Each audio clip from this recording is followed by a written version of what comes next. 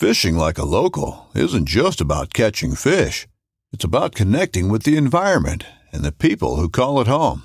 It's about hearing the stories and traditions that have been passed down for generations and sharing unforgettable moments with the people you meet along the way.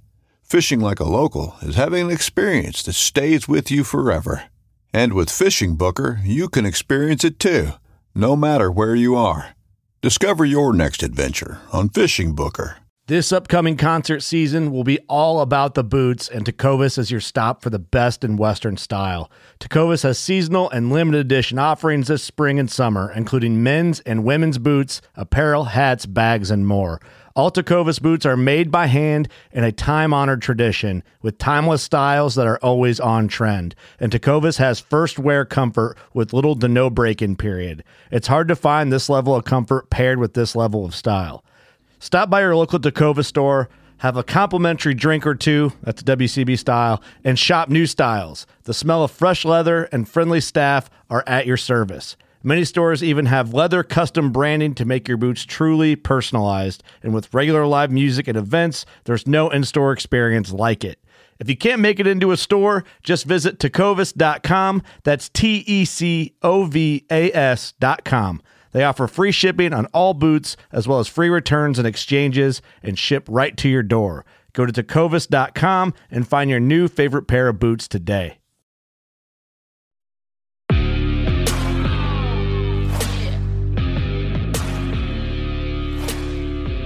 Hey everybody, welcome back to another episode of the Bowhunter Chronicles podcast, brought to you by Huntworth.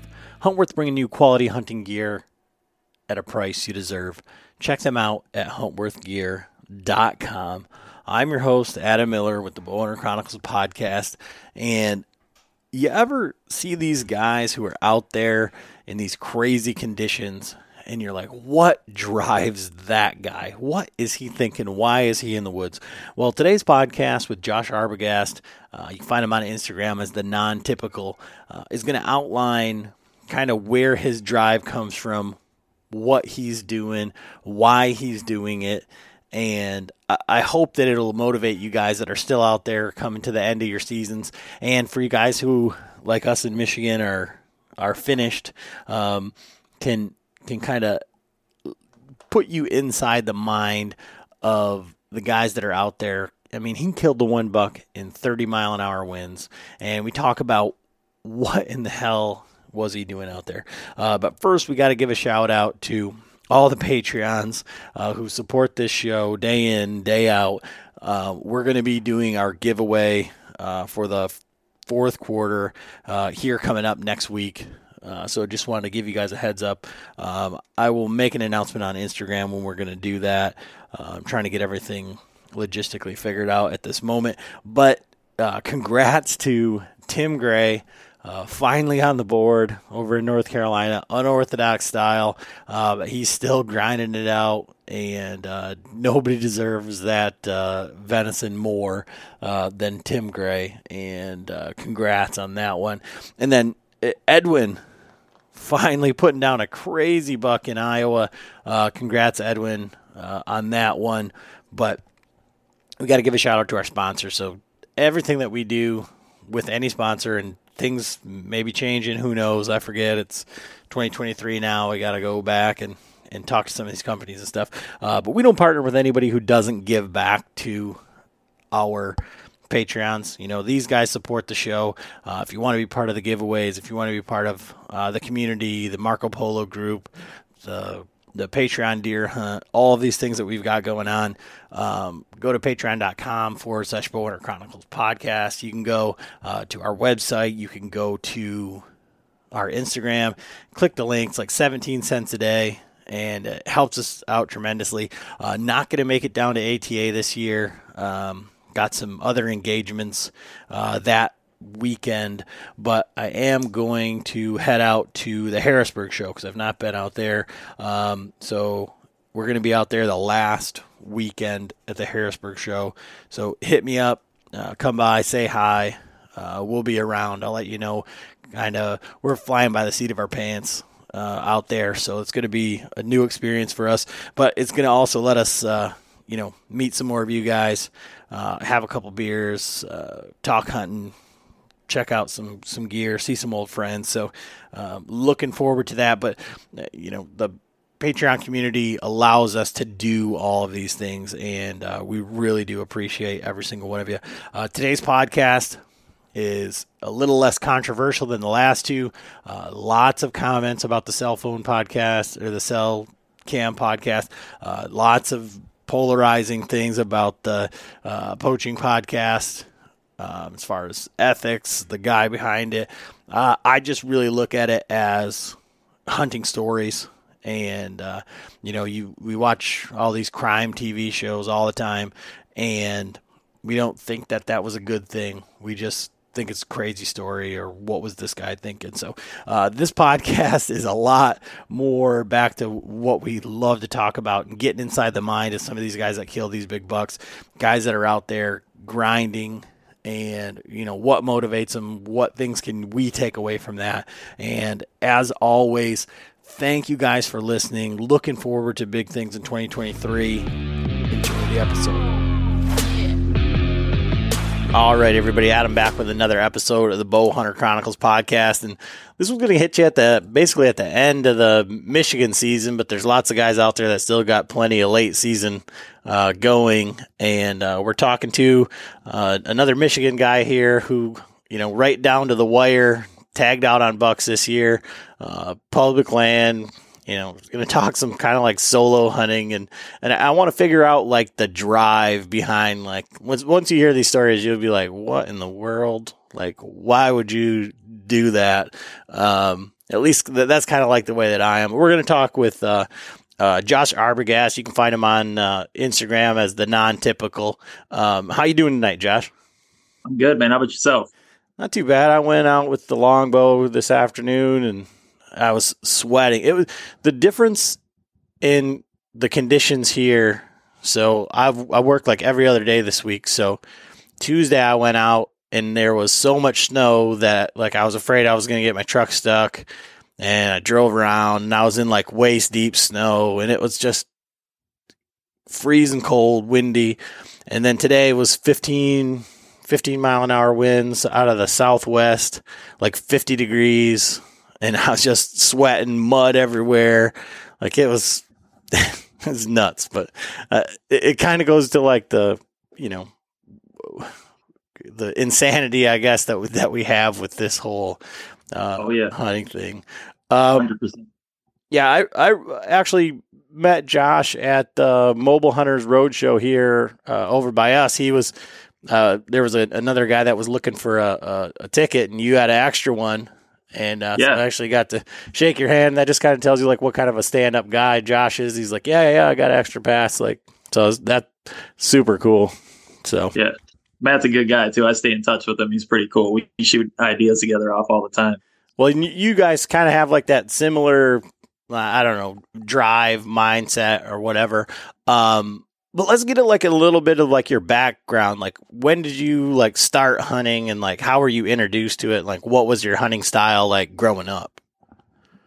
Yeah, so that's kind of funny. Like, we were just talking, and like I didn't grow up hunting. Like I'm from the city, and I didn't grow up hunting pretty much. I mean, I played sports and stuff like that, but my dad would take me fishing and stuff like that. So I was in the woods. Woods always intrigued me. And then I got in my mid-20s, and I was just like, just wanted to take up hunting. So I just up and decided I was going for it. I got a chance at my first buck.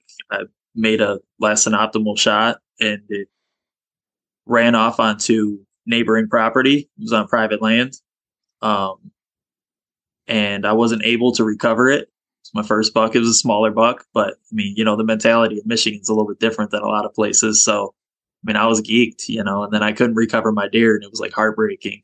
And then I've never hunted a piece of private ever since. Ever since then, it's been all public where I know I'm not going to lose a deer. It's running. I got, a mile to chase in each direction. So it's kind of where my hunting came from, man. All in the mid-20s. It's just been obsession ever since. And so then from that, like, who were your hunting mentors? Or like, where did you get your information, or how did you, I don't want to say like learn to hunt, but like the style? Cause, right now we've got, all these podcasts and all this YouTube and all this information, like where you could just stumble upon it and be like, okay, this is the way that I have to do it. But if you go back, 10 years and you're in Michigan, there's the carrots everywhere. There's, everything's gun hunting, every gimmick known to man. And then we all know like what it looks like at that time for hunting on TV. So where were you getting your information? So there was a couple. It's kind of conflicting when you think about it now, but there was a couple books that I bought. One of them was the Eberhard book on bow hunting pressure whitetails, and then I kind of stumbled upon the Beast Forum, and I did some reading on there. And then I ordered a couple of DVDs and things like that, and then just kind of cut myself loose in the woods on public for a while. And a lot of it just kind of learned firsthand. Just not being scared to lose, I guess. And so those like scared to learn moments, I guess, because we have all sorts of different people who listen to this show. And like, I come at it as like the world's worst bow hunter, because I make all the mistakes still. Like tonight, I second guessed myself a million times and ended up in the first spot that I thought I was going to go. But I hunted my way over there from where I started. And it was just a, comedy of errors. And those, I guess, what would you say, like the lessons that you learned, like the most important lessons you learned there out figuring it out on your own? Yeah. So a lot of it is like, from what I see, for one, I'm not scared to bump deer like at all. And I've actually went into the woods with like a couple guys that I've met, just hunting public and pounding public. And they're like, you're just going to walk right in there. Yeah.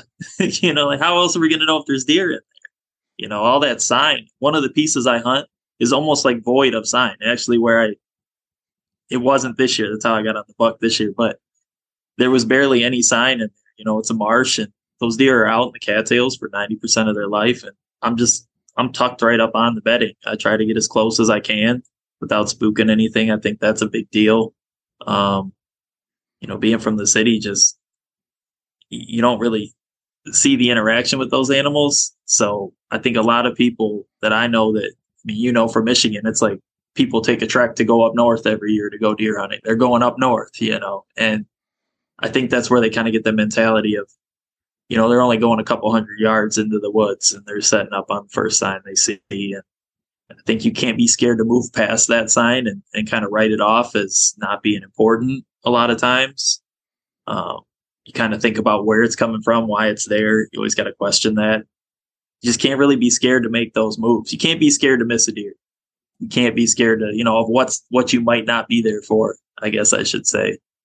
Yeah, sometimes just got to keep moving past things. It's big for me. And then when you started there, you said that, you had shot a small buck, didn't recover it, and there was a Michigan mentality or whatever. What was the progression like?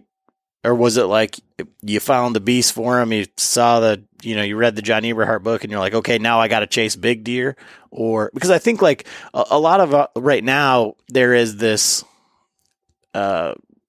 stigma. We did the podcast about the cell cams and, it's like they're ruining hunting. And, we obviously have our opinions on crossbows and the Orange Army, and now we're getting actually data saying that there's more deer harvested with archery equipment than there is with gun. And there's all of these things where we're just kind of like infighting, and I think the social media looking at like big bucks and like you have to kill big bucks now to be relevant or like for it to be a successful hunt, I think it steals a lot of the fun from hunting. It can. Yeah, I think it can. So like I would never down somebody's kill. You see these guys downing people or harvest, I should say, downing people on social media and stuff like that. It's not, definitely, I don't agree with that, but I think for me, when I started looking into these things, it was like, okay, well, there is an opportunity to get on these big deer, and they are a different animal and they do behave differently. And that's when I was just kind of like, okay, like that's what I want to go after. it was kind of like a personal choice, I guess.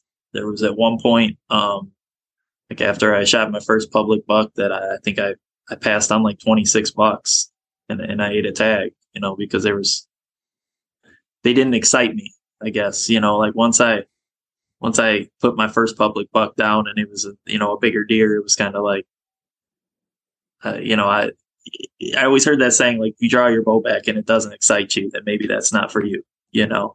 I'm not just the guy that's like, well, I have to kill something. That's not me, and we do the early antlerless hunt, which we have here in Michigan. And I, usually do pretty good, and I'll stack some meat during that. And then I'm, kind of able to, be a little bit more selective, I guess. Man, I feel the same way about, like, I shot a doe earlier this year, and then I passed on more bucks this year than I ever have in years past. And I knew there was better bucks around. And, like, I don't know. I feel like I haven't shot enough deer to just be passing deer like left and right. But at the same time, I feel like I'm not doing it for anybody else, like just to say like, oh, look at the deer that I shot. 100%. It's like I want to be able to prove it to myself that I can do it, and I've never passed deer before like this. So it's like, well, I've also not consistently killing big bucks, but they're around. And if I shoot the first one that walks by, then, I'm probably going to mess it up for the rest of it. And I think that's probably the reason why I have the longbow right now, is because, look, exactly what you said. Like, if it doesn't like excite you when you draw your bow back, like every time there's a deer, because they're always within like 10 feet of you or whatever it seems like. Yeah. And I'm like, that I'm just like super excited, and it's like being a kid again. That's a whole nother element of difficulty that you're throwing in there too. So yeah, I was thinking to myself tonight, is like, am I doing this just as like an excuse to not shoot anything? Like, does it make it? I mean, honestly, because I'm like, but it's just so much fun to shoot, and that's I don't think it's going to be like a lifelong like thing for me, but it's just like I just want to kill a deer with one, and like that is like, then I can just hang it up and just to say I did it. I think.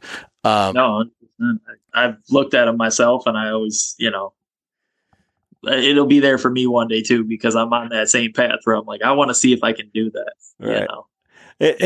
And that kind of goes into my next question from like and you kind of like alluded to it there, but like, we talked a little bit, maybe you can go into it about like hunting by yourself, and, you're driving a couple hours from home and doing all this stuff now.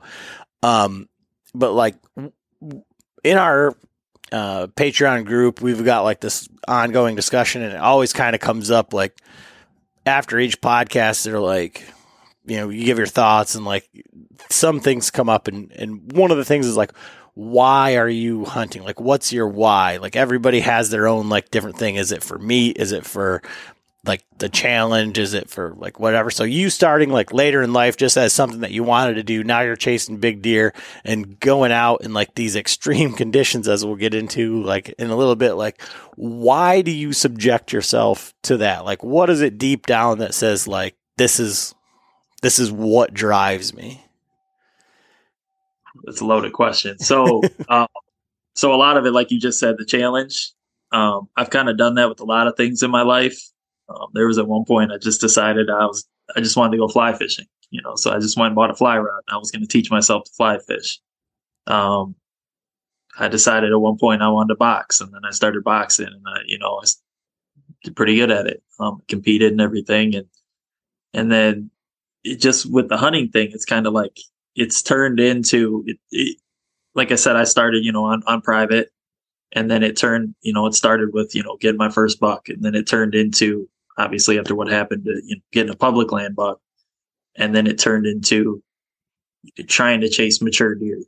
And then from there, in that aspect of, obviously we're not seeing mature deer all the time. And in Michigan, you might not see one all year.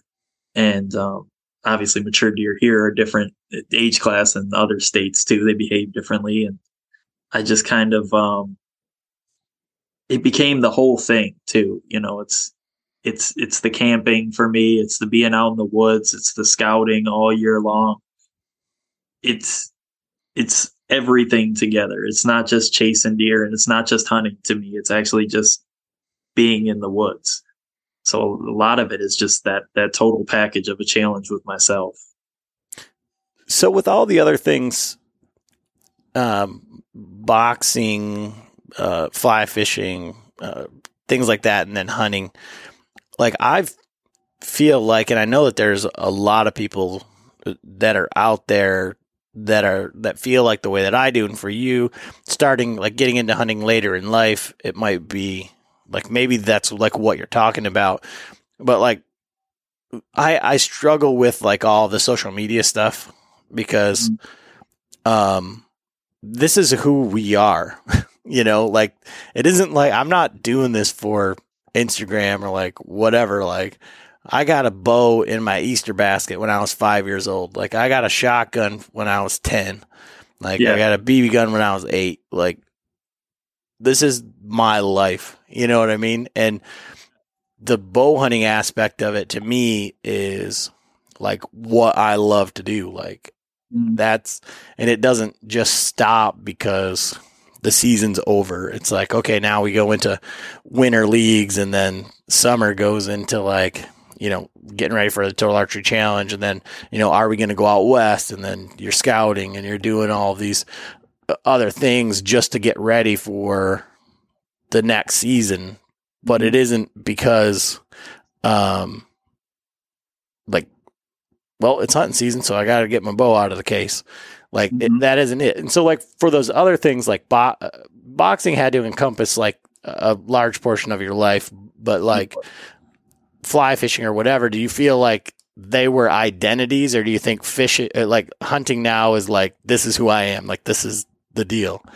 The boxing, it encompassed a big part of my life. It's a whole lifestyle, but the fishing wasn't. It was more of like an activity. But once I started hunting, it encompasses your whole life, because especially if you want to hunt on a level of, chasing a different age class of deer, or just finding them is half the fun, right? Like that's half of it right there, is just getting on deer. And that's tough. So that's a whole year's worth of work, honestly. Once January 1st hits, we might do some of the tri-county, we have that tri-county late bow hunt here. I've talked to a couple guys that we might get on some does in that area, but I'm ready to scout right now. Like I'm done, and I'm ready to start scouting and see where they're at. Start scouting new areas again. So it encompasses your whole life, really. I'm spending whole weekends every weekend away there. I don't think there's a weekend that I haven't been away from home since season opened up. And so how does that affect like your like personal life? You said you got a girl that hunts and all that, like, because that's another thing that came up like in the group, chat is, for us who grew up, like the women in our lives like came into it knowing full well that this is who we are. But if you come into this like later in life, that maybe isn't always the case. So how does that every weekend being in the woods affect that? Well, I haven't had an issue with it yet. So, it's one of those bridges you'll cross when you come to it, I guess. But so far, so good, I guess. I can see where it might become an issue, and I know, like a lot of other guys, maybe yourself, but, I know I obsess over it for sure. I know I'm constantly on to the next thing. I'm constantly looking at maps, trying to figure out where I can, what I missed, basically. And it's just constantly, it's just running through my mind all the time, So definitely can play a factor. And so you said like the deer hunting and camping, like I've seen like a lot of the videos and the one you posted the other day, like on your story or whatever, where you were like getting out of the back of your truck and all that. So like, take us through like one of like, like your season this year, like as far as like, you bucked out here in Michigan, public land, Like, take us through like what led up to like the first one and the second one, because the conditions that you killed these deer in, like most guys were at home saying, probably not today.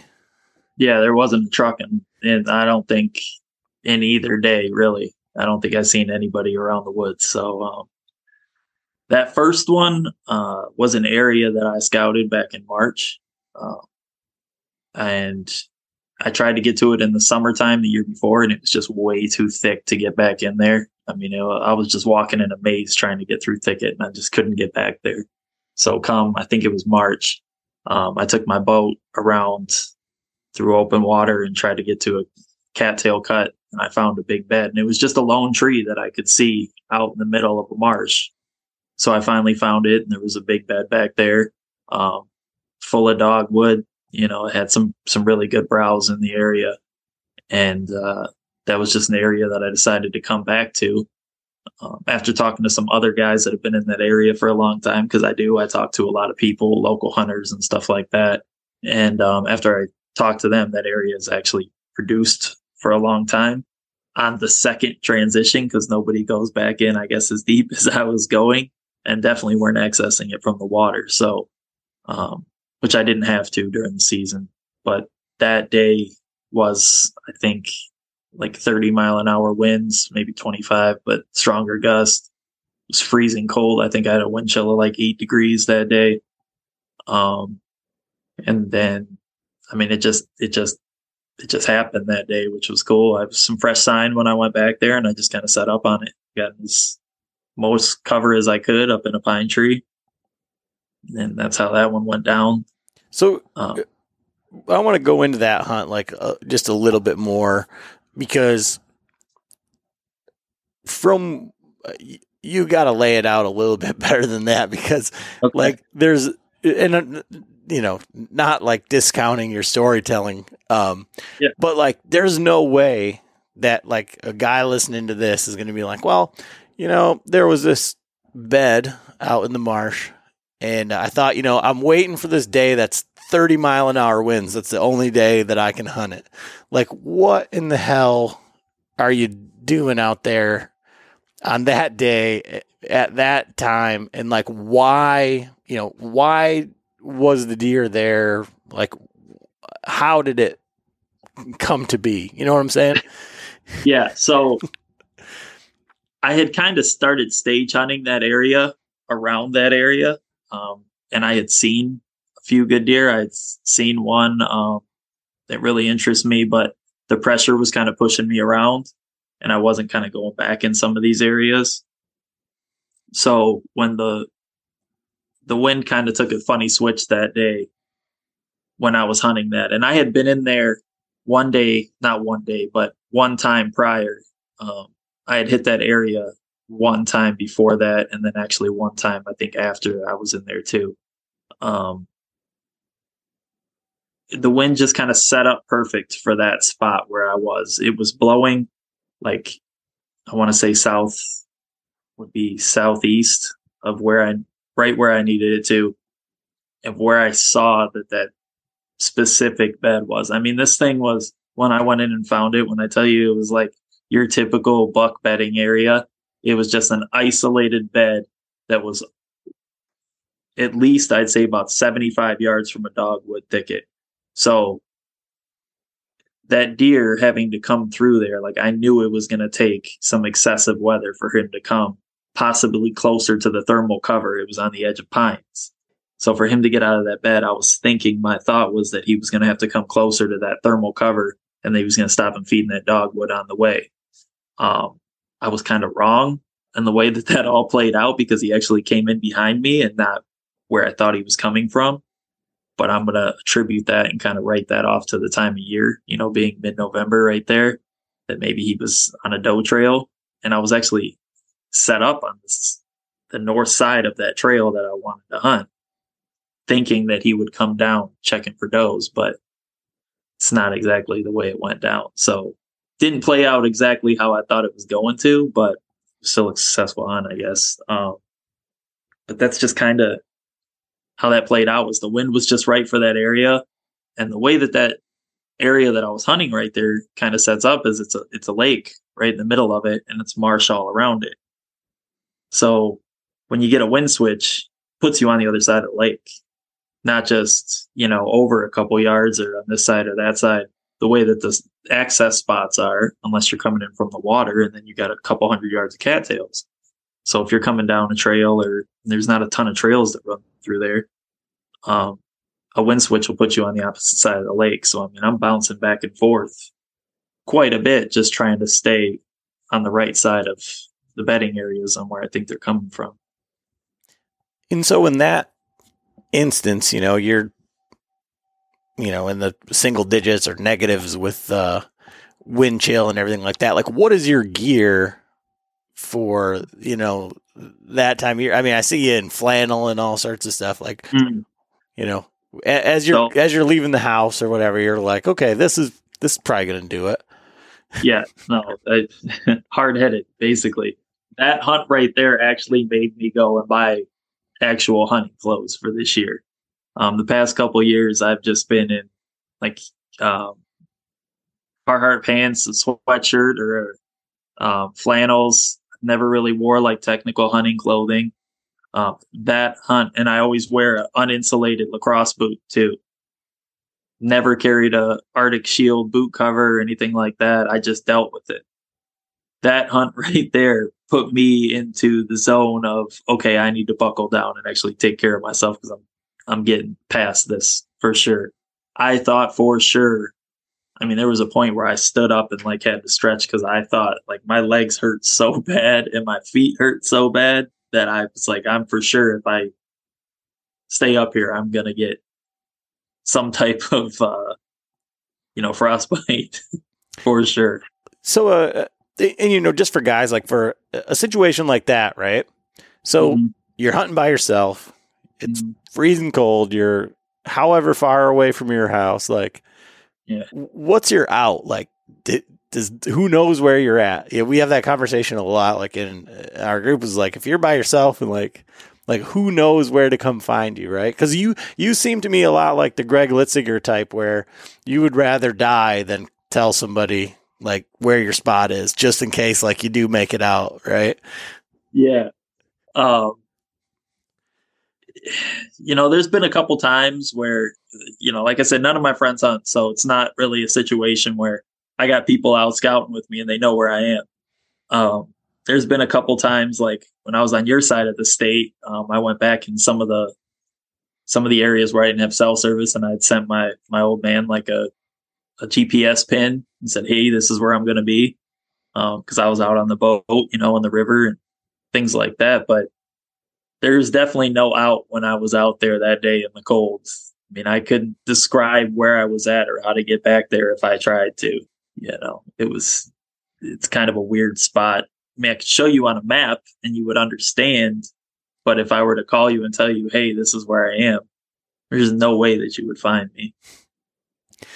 So like, did you think like, okay, well, maybe I need like a spot or like a inReach or something? Like, it's something that I actually have on my list for next year. Some type of inReach. I am lucky right there in that spot. I actually still had cell service. But an inReach is actually something that's on my list probably for next year, because it seems like I just keep getting deeper and deeper into away from people.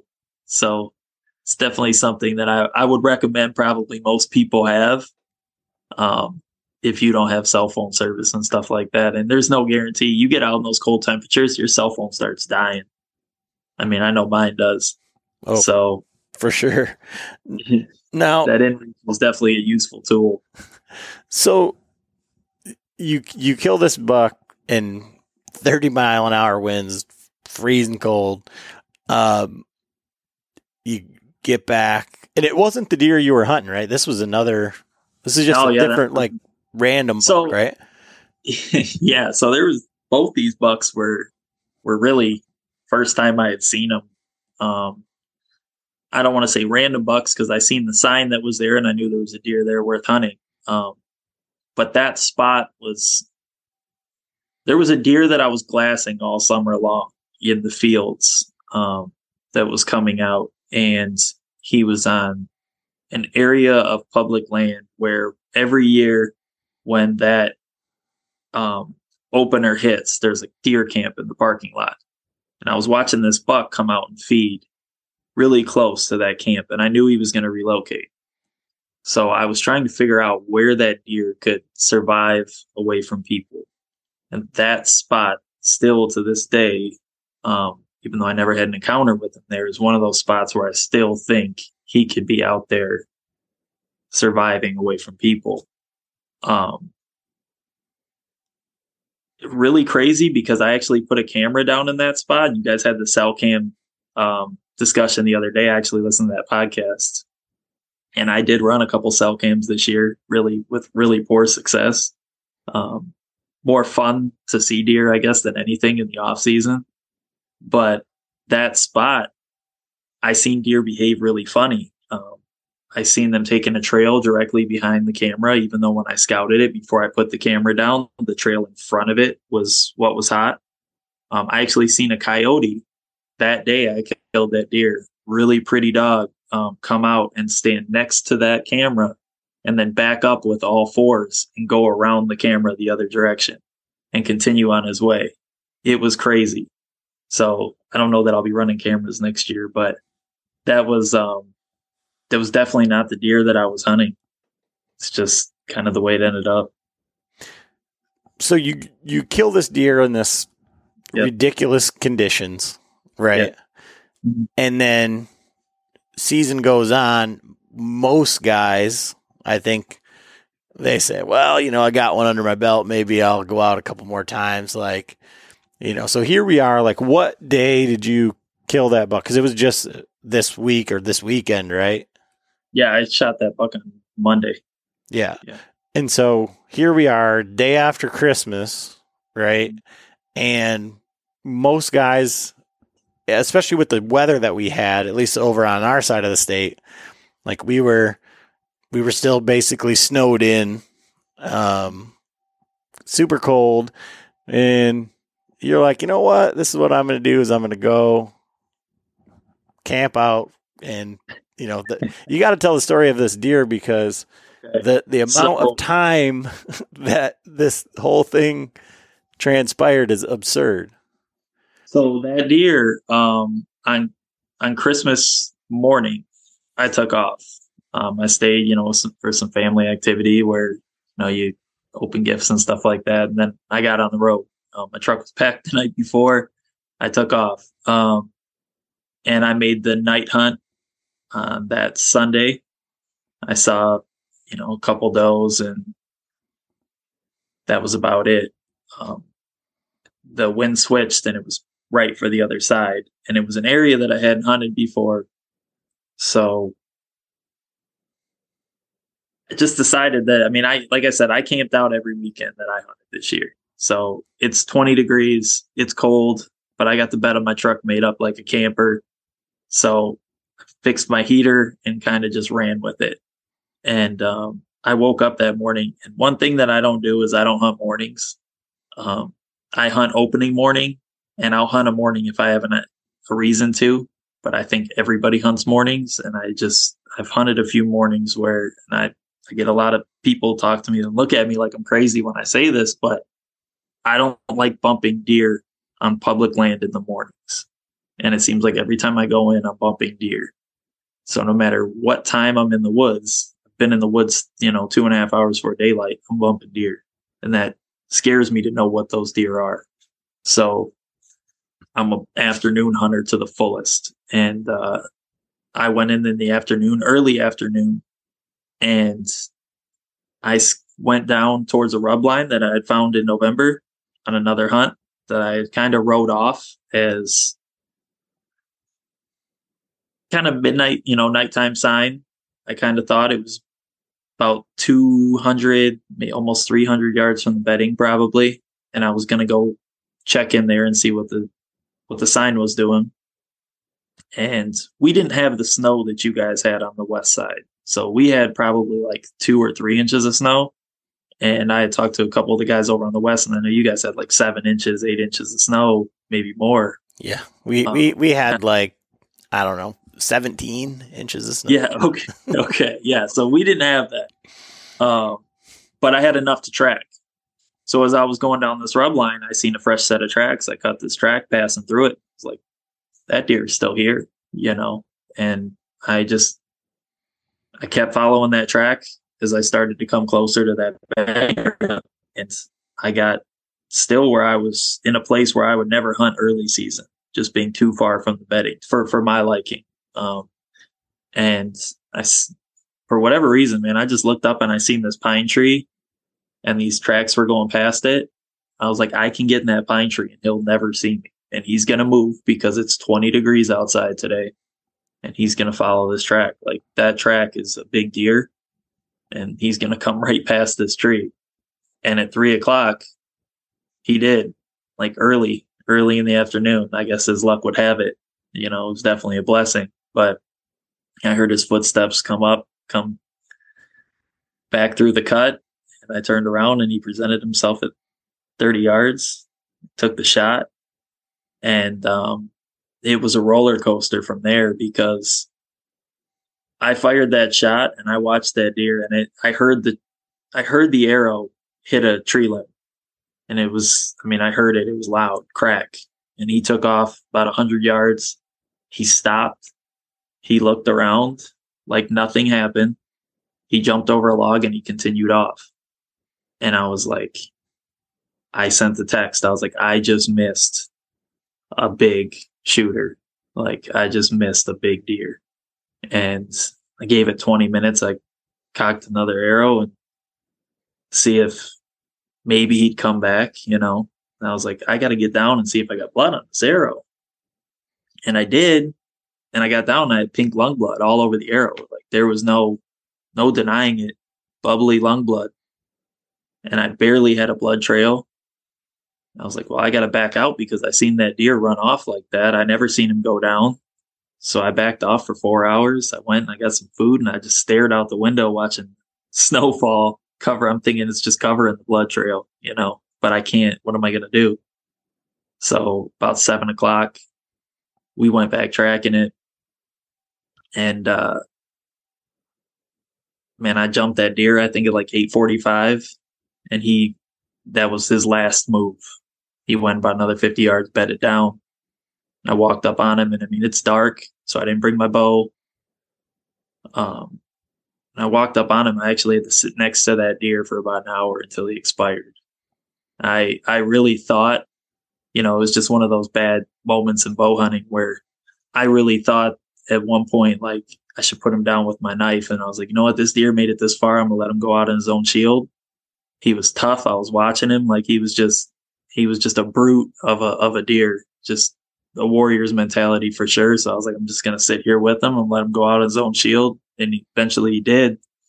I actually, I quartered that deer up and rolled him over, and I got pictures of the entry and exit wound. And it was a good shot. I hit him right behind the shoulder. Touching the arm, it went through his, cartilage right there, and wasn't like a heavy quartering 2 shot. He just lived forever. He just wouldn't go down. So even though I wanted to, go back and get something to put him down, I couldn't do it. It was like a scene, man. The coyotes were howling in the distance. There was like a whole pack of them. You could tell they weren't that far. It was a really long night. It was a long night waiting on that deer to expire for sure.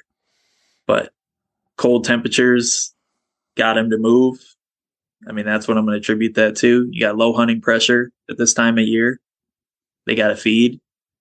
And you could tell there was a few places, and I don't know what it was like on your guys' side of the state, but we had a really poor acorn crop this year. And when I was coming down that trail and I cut that track and I started following his track, there's just a lot of places where they were digging through the snow. They were trying to dig up those acorns, and that's just where he was headed. He was moving away from the ag. There's a piece of private that's kind of landlocked over that area. I think he's got a food plot over there, according to like when I look on the map. But he was moving away from all the ag, and he was just browsing in the woods. So when you are going in, one of the questions, so I said, here's the guy who's killing these deer in the late season, like, kind of nasty weather, all this stuff. And, one of the questions that came up was access. And he's like, I don't want to know about like wind. I don't want to know about any of this stuff. I want to know about noise, like, crunchy snow, all the stuff. So like, what are you doing that, especially, in the other scenario where you were going into like right tight to bedding and all that, this one was just like, the tree told you like, this is where I got to be. Like the universe said, this is a spot. But, there's times I think where if you don't hunt for a living, I guess, if you can't be out there for 60 days or, the whole season, I think sometimes you just got to go for it. If you have the majority of variables in your favor, I'm not saying, go hunt when the wind's wrong and hunt, sit the same stand every day, because I'm totally against that. But I think if you're going to go at these deer and you have the majority of variables in your favor, if you're going to make a little bit of noise and everything else is in your favor, I think you kind of got to go for it. That day in particular, it wasn't that loud. But to be honest with you, I had so much space from where that deer was bedding. Like I said, I had a couple 100 yards. So before I even got in that tree, don't let anybody hear me, but I cut a few small saplings down. Like I snipped them off. I wasn't quiet about this because I knew I had some margin for error right there.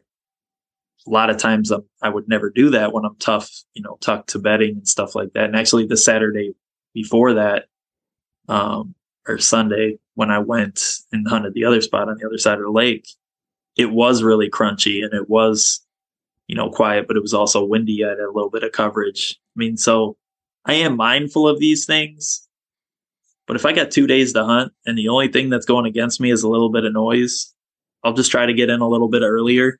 I'll try to be as quiet as I can.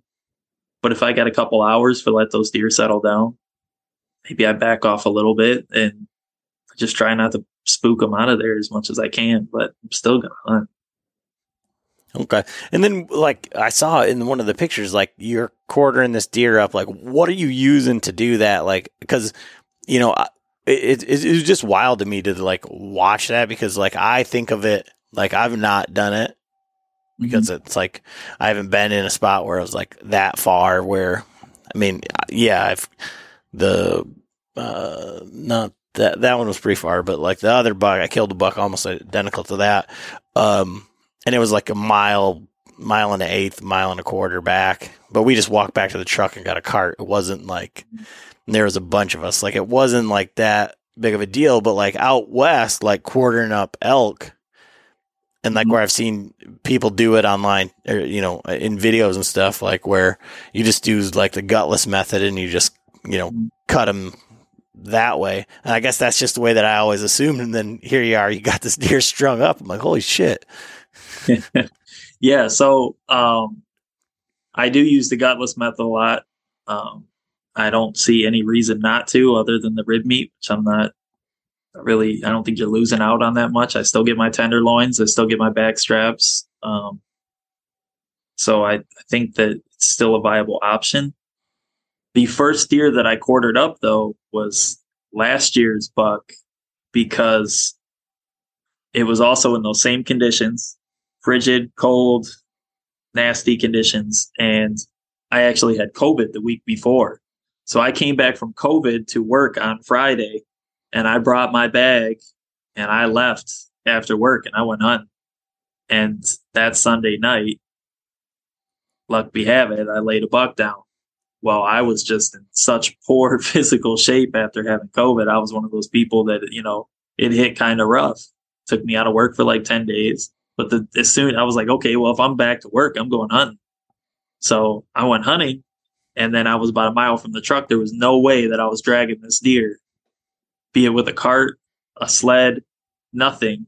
I think I made it about 300 yards, and then I sat down on a log, and I was so cramped up from being dehydrated that I really couldn't move. So I was like, I got to quarter this deer. And that's what I did. I caped it out. I figured out how to cape it out, quarter it. And then I was like, you know what? I'm never dragging another deer again when I'm back that far, especially by myself. A lot of guys I think have help a lot of times, just got a buck down and, their buddies maybe will drive over there and help them get the buck out. Well, I'm 2.5 hours from home. Nobody's coming to help me. There's never a time when I'm, within driving distance of a buddy's house close. So I figured out how to quarter and, cape those deer out. That's just kind of what I've been doing. Find it easier all the time. It's even easier on me when I get back to the house a lot of times now.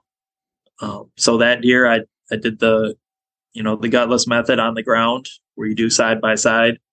And I've done every deer like that until this last one. I had talked to Dano at Eastern Woods Outdoors, and they sell a little kit. They call it like the run and gun backcountry hoist or something like that. And it's it's not paracord. It's whatever the guys are using to pull their one sticking stuff down. I can't remember what it is, but it's a real fine cord. Mm-hmm. And comes with that, and it comes with a couple little pulleys. And that's what I used to hang that deer. And it worked pretty good. I got a few fine adjustments, and I actually stopped back by there the other day to pick some stuff up because I'm going to make a couple adjustments for my own kit. It didn't work exactly like I wanted it to. So I'm going to, personalize it a little bit, but I think going forward, that's how I'm going to do is hang them. I think you get a little bit cleaner cape out of it that way than doing them on the ground like I was doing them before. And I love quartering them out in the woods. I think it's way simpler. I actually had the guys over at Custom Gear Modifications make me some straps, and I got like a QU meat hauler that I strapped to my .5, my tree stand that I use, and I can haul out a couple quarters just on the tree stand on the first trip back to the truck, and then I'll grab frame pack, grab the rest. So one thing there that kind of goes back to like what we were talking about earlier, you're like, there's nobody that's going to come and help me, right? Like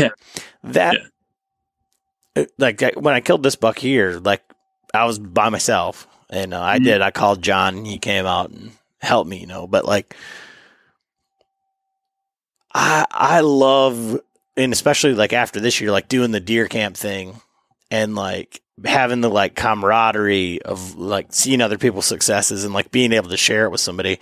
And this was the first deer like in a while. I mean, that doe I shot this year was like, okay, but I wasn't like super excited. It was just like, it was cool, but, like having nobody to share it with. Like when I killed this one, I was like, yeah, like there's nobody around. Like, so do you have like I don't know, have you always just hunted by yourself? And so that's just like, is it like a mental thing where you're just like a meditation type deal? Or is it like, man, there's just nobody that hunts like with you, or like none of your buddies do it? It's a little bit of both. I do enjoy being up there by myself. I like camping by myself. I'll make a fire and sit around the fire by myself, drink a couple beers by myself. I think primarily it is because I kind of started this whole public land hunting by myself. It's kind of the way I picked it up. But it's also because we never had that growing up, like the deer camp thing. Like, yeah, that looks like a great time. And I've met some guys over the years that a couple years ago, a couple great guys that I've met up there hunting that have been going and having a deer camp for like 20 plus years. And I'll stop by their camp sometimes and, we'll talk hunting and still like that. One of the guys actually texted me last night and he's, where should I go? And, we just bounce ideas off each other, and that's cool, but it's all kind of, from a distance because like about, they invite me in there. Hey, I got some duck or something like that. And they'll, hook me up with some food and stuff, but still not like a part of their camp. I'm not like a part of their 20-year tradition or anything like that, but I've just never had that tradition of friends that did that, which I think you kind of grow up with that. And I want to say I missed out on that, but I definitely missed out on that, Yeah. I just asked, like I say, because like for me, I love the camaraderie of it. Like ever since like I can remember, it was like always been trying to like get people into hunting. Like all my buddies that didn't hunt, I'm like, hey, we got extra bows, we got extra stuff, like come along. And, you know, guys would come and they'd wash out and like, you know, like, you know, people are always like people are at different levels of like what they're looking for. And especially here in Michigan where you've got got to get my buck guy. You've got the guy that just wants to get away from work, go to the deer camp, the guy that just drinks beer. And then you got guys that are like yourself who are just, you know, obsessed with it. And you got guys like me that try, but you know, I do okay. But it's, you know, I just enjoy like sharing the outdoors with other people. But then there's some other people who are just like, this is my place to go get away. Like, almost like a job. Like I'm here to kill deer. Like I'm not here to have a good time. Like, yeah. You know? Well, I mean, I do kind of have that mentality sometimes, you know, I'm pretty serious about it, but I tell all my friends all the time, like, hey man, you know, why don't you come up and, you know, do some hunting with me or something. And I guess I expect a little bit out of my friends sometimes. They're like, yeah, you know, I'd do it. Like, well, come scouting. Yeah, you know, I don't want to do that. It's like, you know, I don't want to take somebody that doesn't want to put in the work either, that because I feel like I work so hard for this, and, you know, I work so hard to see deer, and, you know, it's tough here. I've never hunted anywhere else, so I don't know exactly. I hear it's tough here, but I've never hunted to see like how tough it is. But I know for myself, I may see 5 deer a year here that interest me. As far as, you know, they get me excited, like I was talking about, and usually that doesn't pan out. So I don't want to waste my opportunities either, and spend time with people that really don't take it as serious as I do. I can totally see that from like the other side of it. Like for me, and you know, you may have this too, where guys are like, you know, come hunt with me, I'll put you on some deer, or like whatever. And it's like, I totally don't want that at all. Like I want to do all the scouting. I want to learn. I want to go out there and find it. Like, I don't want somebody to just be like, yeah, there's this, 10 point that comes out every night at this corner. Just go sit up there and kill. Like, that doesn't do anything for me at all. Like, there's no way. And I think like when people say that it's like difficult here, I think it's just that you go to other states where there's much different, like quantity of larger caliber bucks, or there's just more concentration just based on, one buck, or just like years of like the mentality of like, oh, we don't shoot small bucks. I mean, like I was hunting out of state in Missouri and ended up at somebody's deer camp. We were right on the corner of Iowa, and they had more inches of antler in this cabin that you could find anywhere, within 100 miles of where I'm at here in Michigan. Yeah. And the girl comes down and she's like, yeah, there was 2 150s fighting in the road, just up at the corner. And she's like, I might have shot one of them. It had some things. And I said, I'm hunting, over here at this public, and I'm going to shoot the first Pope and Young that walks out. And it was like the music stopped, and they were like, what? Why? I'm like, because like this isn't normal for me. Like, yeah. And yeah, I've thought maybe next year I might travel out a little bit. Missouri was one of the places I was thinking about. The DIY tags or over the counter is not that bad, because like you said, seeing a PNY buck here is, it's like, wow, that's a good buck, and it is. It really is. The buck that I was glassing this year was a little bit bigger than PNY. It was. I seen it through the glass multiple times. I talked to a local guy whose last 2 bucks were over PNY. He said that deer easily went 170. I never got to see it when it was fully grown. I seen it when it was big in June. But I never got to see it during the season. and that's unheard of. It's hard to leave something like that here. You want to push towards it. But I see these guys in other states and they're like, oh yeah, like you said, just antlers, man, just crazy. I watch a lot of, stuff on TV, like Exodus does those whitetail cribs and stuff. I love watching those. And you see, go to some of those guys' houses. That's amazing.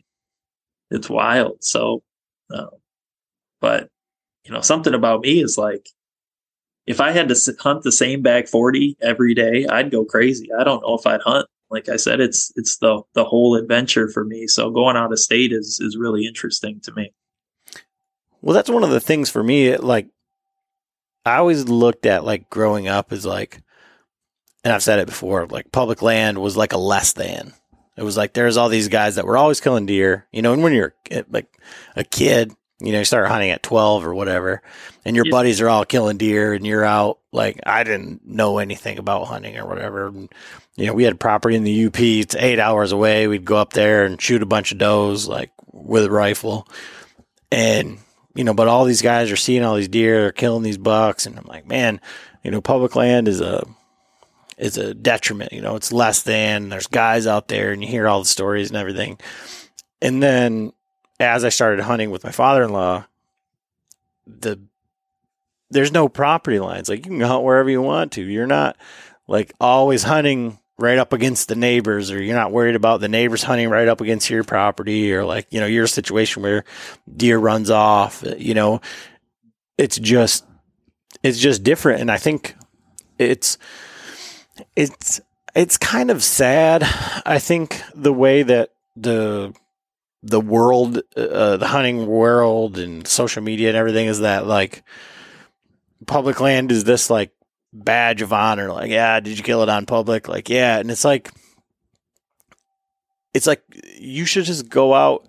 I just feel like people like should experience it, not to say that they killed it on public, but just to like have the experience of going out there where you can't control the situation. Like, you can go away from the other people, but you don't have like all of the control, and you have like the freedom to go wherever you want to, instead of just saying like, that it's like cool to do, I don't know. Yeah.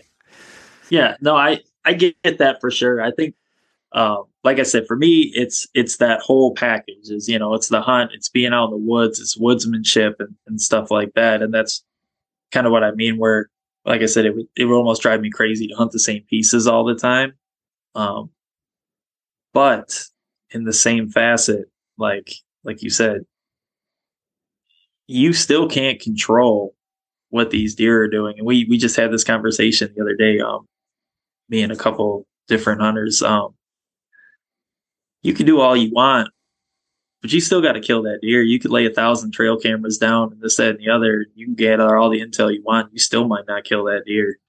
So, hunting is hunting. If you can follow that sign and you can do all that, it's just all personal preference on where you want to hunt deer. I think we were talking about age class a minute ago too. Is a lot of things people don't think about is in these other states, parcel size. Like in Michigan, if you drive up through, lower like zone 3, everybody's got 40 acres and everybody's got a shooting house. It's a totally different, way of hunting. You go to these other states where they may have, the average parcel might be 100 acres or, 200, 300, 400 acres. It's different. So, I think that plays a lot into too, the culture that we have here. So when you're going out and doing all these hunts and stuff, we talked about like your camo and stuff, but like you were saying about like, little blood trail, all that stuff. Like, what's your bow setup? Like, what broadheads were you using? Like that sort of thing. Yeah. So that's something, so I used I shoot a V3, 70-pound bow. I started dabbling a little bit more into arrow setup and things of that nature. And last year I shot a little heavier arrow. This year I kind of went back down, still around like the 500 grain arrow mark. And I was shooting iron will broadheads with a solid, just the iron will solids, not the vented, not the single bevel, just double bevel iron will solid. and my blood trail, it was very faint. And something about that deer, I could show you pictures of where I hit that deer, and it would be like, well, why didn't that deer bleed? Just a really weird coincidence. Have to put some more time into those, broadheads to kind of see, but I'm kind of on that non-mechanical, more fixed broadhead. But at the same time, I'm seeing now, like I talked to a couple guys after this because I've been really interested in like the Sever broadhead that I've seen a lot of guys shooting now, like the 2.0s and stuff, and they kind of got that rotational deal when they hit bone and stuff. And I'd really like to go to something like that, or just play around with it and see how I like it. Because man, I've had a couple deer on those fixed broadheads, and I like what they do because of the places I hunt in the thicket and everything. You shoot through that thicket a little bit more, I would think. But my blood trails have been really, really touchy. When you think about that, like your scenario, right? Like, and I'm in the same boat. Like I lost a buck last year with a day 6 arrow, or with a day 6 broadhead. And a few years before that, I was shooting all fixed, like single, like one piece broadheads, Okay. and had really good luck. And then I heard the same things about Sever, and like talking with Joe Miles and looking at the stuff that he was doing, and then looking at the Lusk, his tests on YouTube. And I shot a turkey with a Sever, and I shot that doe with a Sever, and the doe went 80 yards, and blood everywhere. But you've got a little bit of the like Mighty Ducks thing going with your scenario here, right? Because you hit that branch like quarter of an inch this way, you'd have missed the branch completely. Quarter inch the other way with that Sever, and your arrow explodes, and you don't get the deer. So it's a tough go, right? Yeah, it is for sure. And like you say, you're kind of playing the odds a little bit there, which is kind of what I've been doing, and kind of sticking with the fixed blade broadheads. But I'm of the thought right now, having going through that Monday, that I did my job with that, and I threaded that arrow through some between two branches. I stopped him, and he stopped right where I stopped him. So I did my job, and I did everything that I could have done, and I hit him exactly where I aimed. It was not an issue of me not hitting the right spot. So in that scenario, I would have been okay with shooting a mechanical. And I don't think that I take those shots that would make you question yourself. Like I try to be, to take an ethical shot, and it's a toss up. There's people on both sides of each camp. You read these pages. I really just started getting into the archery side, like the actual archery side of it, not just grabbing a bow, like you said, going hunting, within the past couple of years. And, you read all these articles and the heavy arrow stuff and this, that, and the other, but then you talk to guys that are actual archers. I talk to Rob all the time, and he shoots, and he's like, man, 400 grain arrow, it's going through it. If you do your job, it's going through it. So it's a toss up on that. I don't know. I got a lot invested into the arrow setup that I got, but if I can get a little bit more out of an expandable, a little bit better blood trail, if that deer would have ran into the cattails there that day, or if I didn't have snow, we might not be having this conversation right now. Like, I'll say that if I didn't have snow, and some of the blood did get covered up, because like I said, I let him sit for 4 hours, and there was fresh snow coming down and covering that blood. But every time he stopped and bedded down, he was bleeding. When he got up, he wasn't. This was not a high shot. This came out low. So he, if he would have ran out back into the marsh, or it might have been a different story. I was following small tracks of blood at times. And I used to shoot the slick trick too, and I've had that with the fixed slick trick too, where I just had a little bit of faint blood trail. But that first deer I shot that I wasn't able to recover, that deer was bleeding everywhere, and I shot that with the rage. And he was bleeding everywhere. So it's a toss up. I'm not sure where I'm at and what I'm going to keep doing or where I'm going to go next year, but those severs really interest me. Yeah. A little bit different time. There was such a good, there's been tons and tons of good reviews and from like reputable people who kill tons and tons of stuff that, and like, Joe Miles, I love what he's doing because he's not like sponsored by anybody and he's doing tests and all that stuff. And then the Lusk archery guy, he's saying, just send me 3 broadheads if you want me to test them and I'll go through everything and I'll rate them against every other broadhead. And those severs are like the top.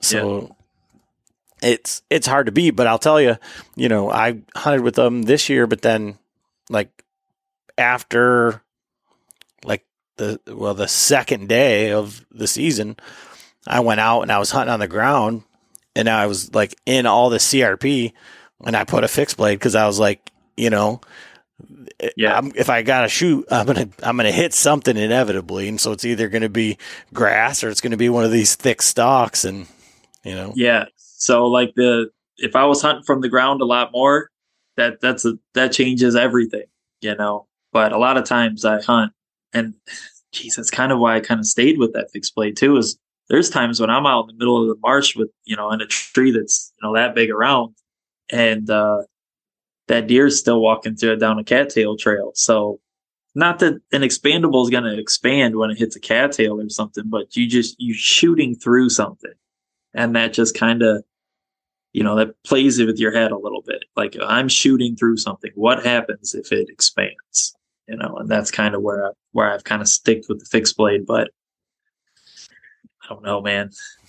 It's touchy. It's a lot more tuning involved with the fixed blades. It took me a long time to get those. Just switched to those broadheads this year. It took me a long time to get them right. And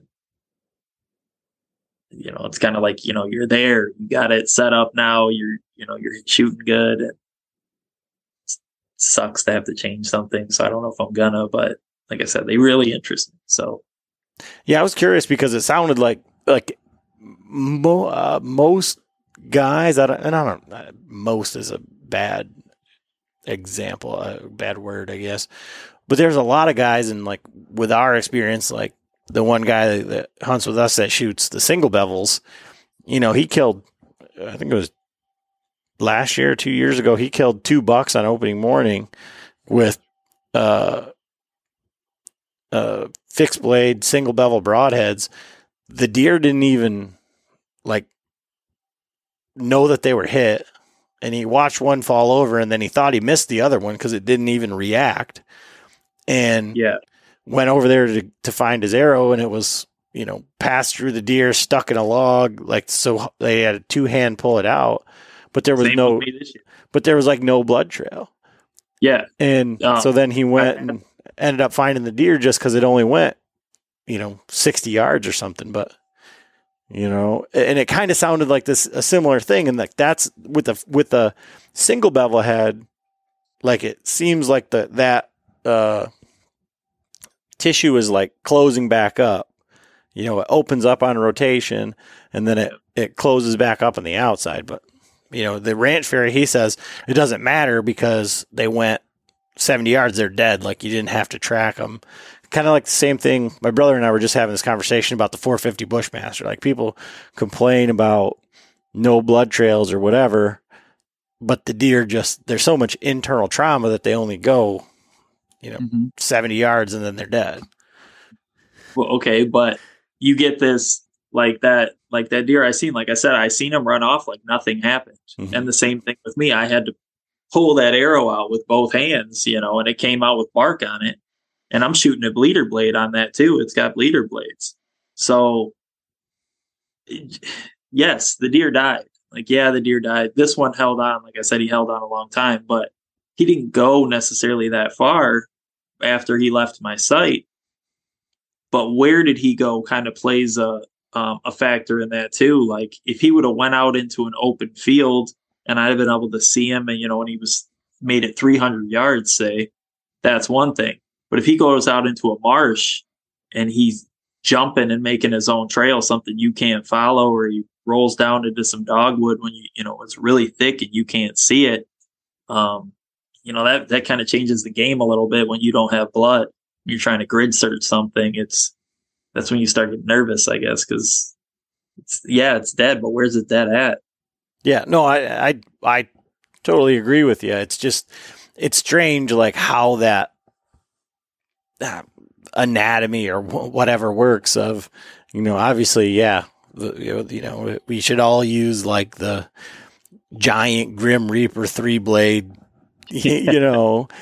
But it just doesn't always work like that. And I think everybody, like, anecdotally has either done it themselves or like I've got pictures of guys like my buddy shooting a deer with a rage, like quartering away, but the blade opens up like on its haunches and it rips it open, like wide open to all the way up to the front leg.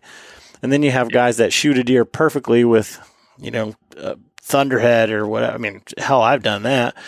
And, it was just a touch high or just a touch back, and it's just a wet arrow. There's no blood. There's no nothing. You got a full pass through. And it's just crazy how it works. And it's like, I think at the end of the day, we have to understand that, like, maybe it goes back to the cell cam podcast, but like as bow hunters, like realistically, like we're using inferior equipment. Like if we wanted to just kill deer as efficiently as possible, we'd be using like high powered rifles and scopes or, something bigger. So you can't second guess yourself that much. Right. Yeah. Yeah. You brought up that 450.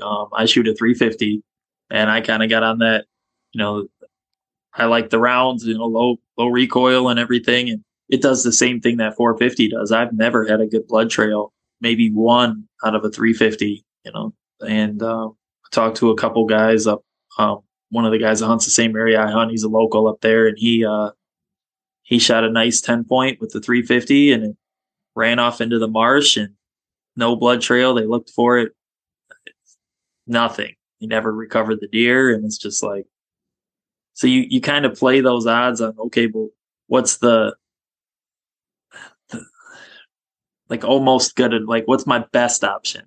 Like not what's the best option, what's my best option for this scenario, I guess. It's just, it's tough, kind of almost area dependent. Or if we were all professional archers and could hit a dime, right? I mean, and nothing bad would ever happen.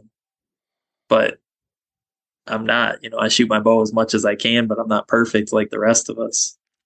When you talk to like Taylor Chamberlain and those guys that are like doing those urban hunts where, you get a deer that doesn't die within, 100 yards, like you're fishing it out of somebody's pool or, you're paying for pool cleaning, right?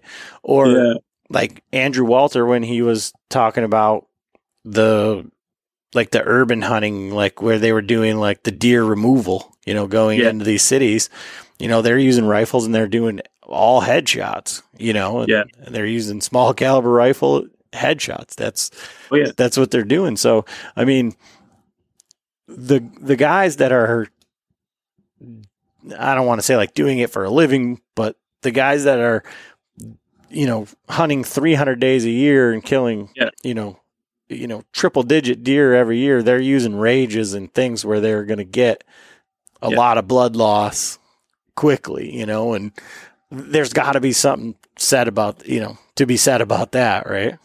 For sure, because those guys got a lot of more seat time than the rest of us, and even if, we do our due diligence and we go out, we practice our bow on a target every night. Everything changes when you're in the woods, right? So it's like, you can hit that dead center every night when you come home and fire 5 shots after work or however you practice. But the minute that you go in the woods and that deer just turns a little bit, when you're only killing a couple deer a year, if you're lucky, with the bow, as opposed to these guys that are killing 100, 200, whatever these guys are killing. I mean, they're, like you said, they're eradicating deer from, from urban areas. So they got all that seat time. They know how these deer are going to react a little bit better than us. They plan a little bit further than us in their head with the shot. So to hear the things that they use, I guess, makes you think. I guess that's what I'm getting at. Yeah, Sure. yeah, and like I said, I don't think you can just like write it off as like, well, those guys are just killing deer in somebody's backyard, so it doesn't really matter what they use, and they do it every day, so they get a ton of opportunities. No, there's a lot more that goes into it than that, right? No, 100%. You got to consider their experience. The amount of time that they get to spend. It's not of the aspect of like, well, they get to do it every day. It's like, okay, well, what can I learn that they've learned because they do it every day? And to hear that he shoots, a high cutting diameter broadhead, it means something. Mm-hmm. Yeah. So it was just interesting to me, like that, how much that paralleled like a single bevel broadhead, like in kind of like what we've seen too with things like that. So you said you're running a 0.5, like are you like Lone Wolf Custom Gear, all the stuff with sticks and everything? Yeah. Yep. I ran a saddle for a couple of years. I've had 2 different saddles. I've tried everything pretty much on public that's, bounced around, try to figure out a system for myself. And, like a lot of guys, when I started bouncing around on public, I started with like a Lone Wolf Assault, the original Lone Wolf sticks. And then I cut them down. Then I started with, I went to a saddle, and you brought up Drew. I started running Wild Edge steps and things like that. So I kind of all went that route. And then once I started getting deeper and deeper into like swamp territory and stuff like that, the tree stand kind of worked better for me. So I went back to a tree stand and started fine tuning that a little bit more. So the 0.5, I found a guy selling one used, and I picked it up, and it's what I've been rolling with ever since. And just because I think of the guys that hunt out of the 0.5 like differently, Okay. just for whatever reason. What do you like, think? Tell me about it. Well, it just seems like they all hunt super low. So that, and I don't know why I have that like in my head, but it just seems like that's because that was like another one of those things that became like a cool thing over the past couple of years. I think once like Cody was, talking, well, I only carry 2 sticks and this, that, and the other. I think everybody was like, oh, I only need to carry 2 sticks. I mean, as well as I do, everybody jumps on the bandwagon every couple of years. Something comes out, and these guys jump on it, new idea, or just even. That's my explanation for that. But I do think that tree stand works well in that situation, but just as much as the next stand does when you're, hunting in between a crotch in a tree or something. It's whatever. The only thing that I found for me that didn't work in a swamp, like I said, I've killed out of a saddle. What I found that didn't work for me was the one sticking thing, which I thought was the coolest thing when it came out. And I started watching these guys do it. I'm like, oh, that's awesome. Carry one stick. The first time that you drop that 35 feet or whatever rope down in the water as you're rappelling down, you got to roll it up, dry it out the next day. You're like, okay, yeah, no, this is better suited for the hills or something. But yeah, I've got one. I haven't messed with it. John wanted to try it, and I found one that someone was selling used, and I was like, oh, I'll pick it up. And I got all the stuff, but like, honestly, this year I've hunted so much off the ground just because of like the terrain that I've been hunting in. And then like when I go out and like when I was in Ohio and hunting like, 3 or 4 B sticks up and I got some cabelators, like I don't really think I need to get much higher than that in the places that I was hunting. And, I've got movable aiders and stuff like that, but sometimes it just lays out. Like I hunted, like you were kind of talking about, like in a pine tree. I hunted in a pine tree this year where I was like maybe 6 feet off the ground, but it was just one of these like white pines that went up, and then there was like a hub of branches, and then there was an open spot, and it was like I can just tuck in right there. Like that's way better than like trying to get skyline and get 20 feet up over here, Yeah, so 100%. So like you say, the cable-ators. I love cable-ators. I've done like the webbing-ators and stuff like that. All year long, the most I carried was 3 sticks and cable-ators. I do carry like a movable-ator, like a 3-step, in case something sets up like that.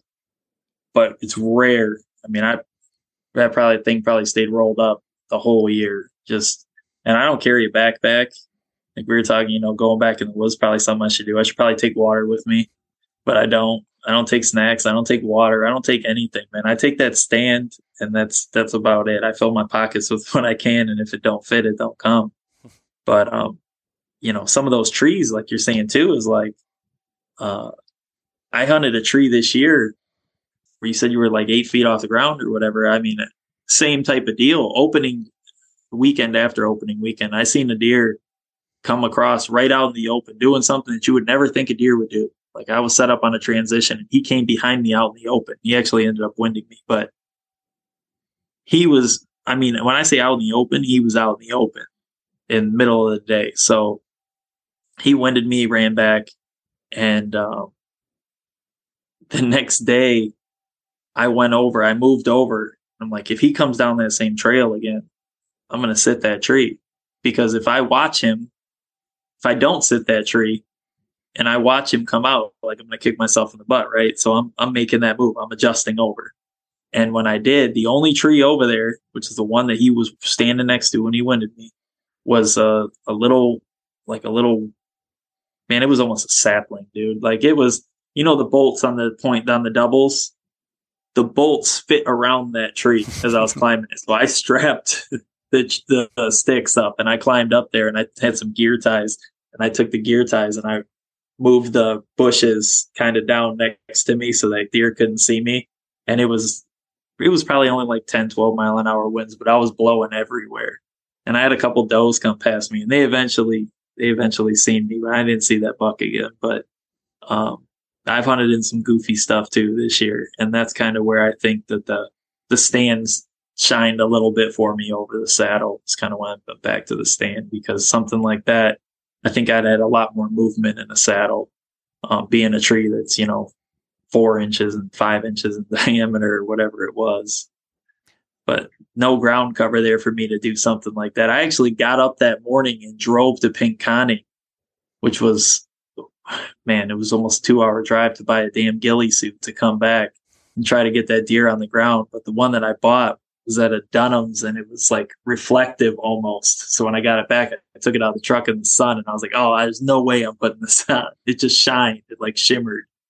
So I just grabbed the stand and went at it that way. So being a guy that went from a saddle back to the tree stand and that sort of thing, do you think, like from what you see, social media, like guys around, and the one sticking thing too, do you think guys like get too invested? Like they said saddle hunting is the greatest, so like I'm going to just stick with it, and I can't, like, they say, well, I love my tree stand, like, but I'm not going back. I'll never go back. It's like they just have fallen too far. Oh, 100%. Absolutely. Like, and I also think, even though, like, I have a Arrow Hunter saddle, and I got a TX5 too. And I've only actually used that TX5 like a couple times during a hunt, but I will not get rid of them. For one, because I love that Arrow Hunter. The TX5 too is really nice, but they're tools, right? Like you hear guys say all the time, like it's another tool in your toolbox, and they really are, because never hunted out of state. But my thought for those saddles is like, when I do go hunt out of state, or even like northern Michigan area, when we were talking about, Pigeon River and stuff like that, you get into those big timber woods, and something that I don't want to say I shy away from, but it's not the areas that I really gravitate towards. But if I do end up in those areas, I think that those are really suited well towards, trees and that terrain and stuff like that. But the areas that I'm hunting right now are just more suited towards that tree stand. So they all have their place for sure. And even I just haven't found the benefits of the saddle for me personally in my area over the tree stand. I feel like I can do everything out of the stand that I can do with the saddle, but I can't do that vice versa. which like that pine that I shot that buck out of on Monday, I couldn't have got a saddle on that pine. I would have had to excessively cut that tree up, I guess, to make it work. So it worked out the way it should have. Yeah, I can see that.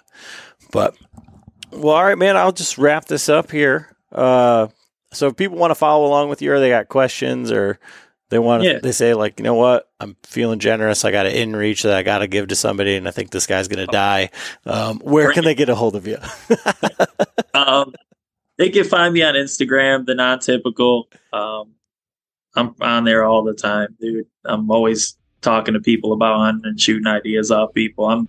Like I said, man, I'm a young man, and I'm just trying to learn still. I'm progressing. It's like everybody else, so always down to talk hunting, always.